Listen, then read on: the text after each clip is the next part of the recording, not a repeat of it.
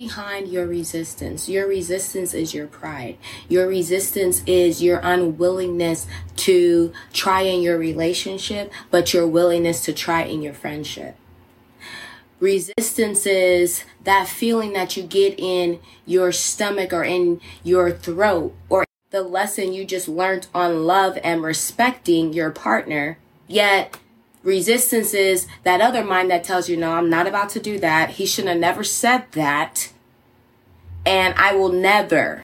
Your resistance is your ego. Resistance is what's keeping you from having a healthy marriage, a healthy relationship, a healthy life. As you'd rather stay connected to your past, to your resentment, to your anger, to your pain, than choose to be a different version and reach beyond the past and do something different and do something loving and do something caring, do something courageous and do something behind